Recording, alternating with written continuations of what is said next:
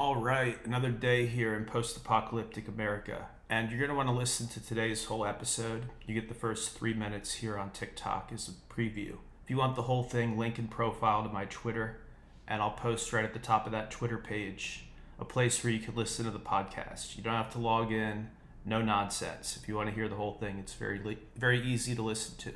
So the first issue is we got the pizza heads in DC. Got these boomer pizza heads going after our sacred crypto. And this is unacceptable because the Bank for International Settlements, or BIS, which is tied in with the IMF and is a proxy for the Rothschilds and the Rockefellers, these other globalist banking families, they've decided that central banks will be allowed to invest up to 2% of their Tier 1 capital.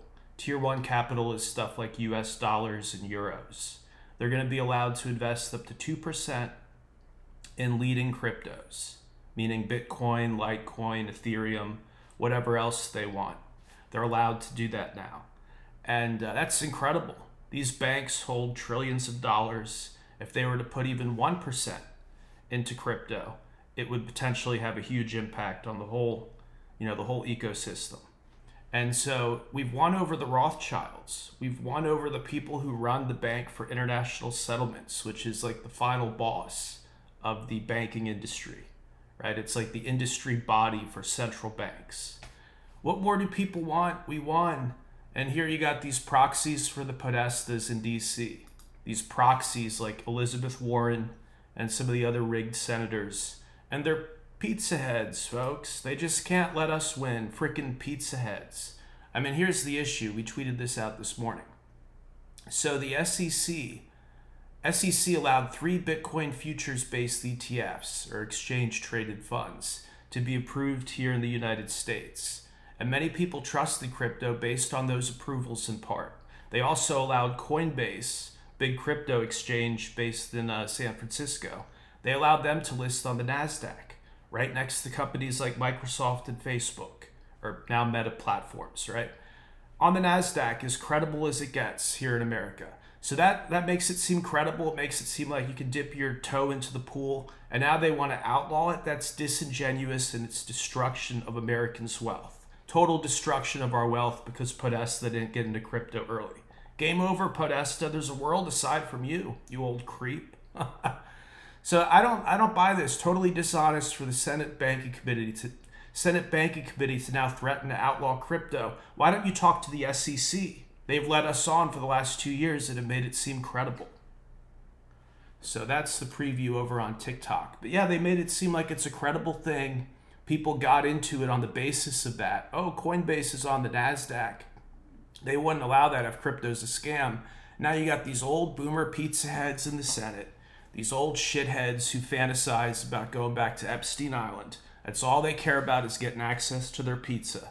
And these old shitheads are destroying our wealth. Literally destroying our wealth. They spent the last 2.5 years destroying our health with an H, lockdowns, un-American violation of our travel rights, an attempt to do vaccine passports that failed, getting this goddamn heart attack juice into all the young and healthy. So many people in our military and law enforcement were duped into taking this series of shots, which now the FDA itself says there's a link between the shots and blood clots. This is the government itself, 2 years later, saying, oh yeah, there's something to the so-called conspiracy theories. So these people fuck the young, and now they're trying to fuck us again by hastily trying to outlaw crypto when they gave us guidance that it's here to stay for the last 2 years. So why don't you prosecute the scammers like Tom Brady and Larry David and Kevin O'Leary, who promoted that sham exchange FTX out in the Bahamas, right? That was a company based in the Bahamas. Why don't you prosecute all those fucks and leave the rest of us alone? Because you gave every indication that Coinbase was legitimate. Again, they're listed on the NASDAQ.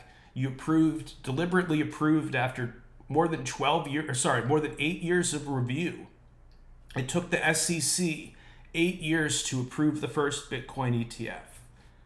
And now they've approved 3 of them based on Bitcoin futures contracts. One of them lists on the New York Stock Exchange, one on the NASDAQ, and one in Chicago. And so you've given people false confidence, you motherfuckers. This is a fucking rug pull to now say, oh, we might need to outlaw it. No, fuck you. 100% fuck you. Enough is enough. You're listening to Fulcrum News, real news from America and around the world. FulcrumNews.com/subscribe to get our premium membership and updates via email.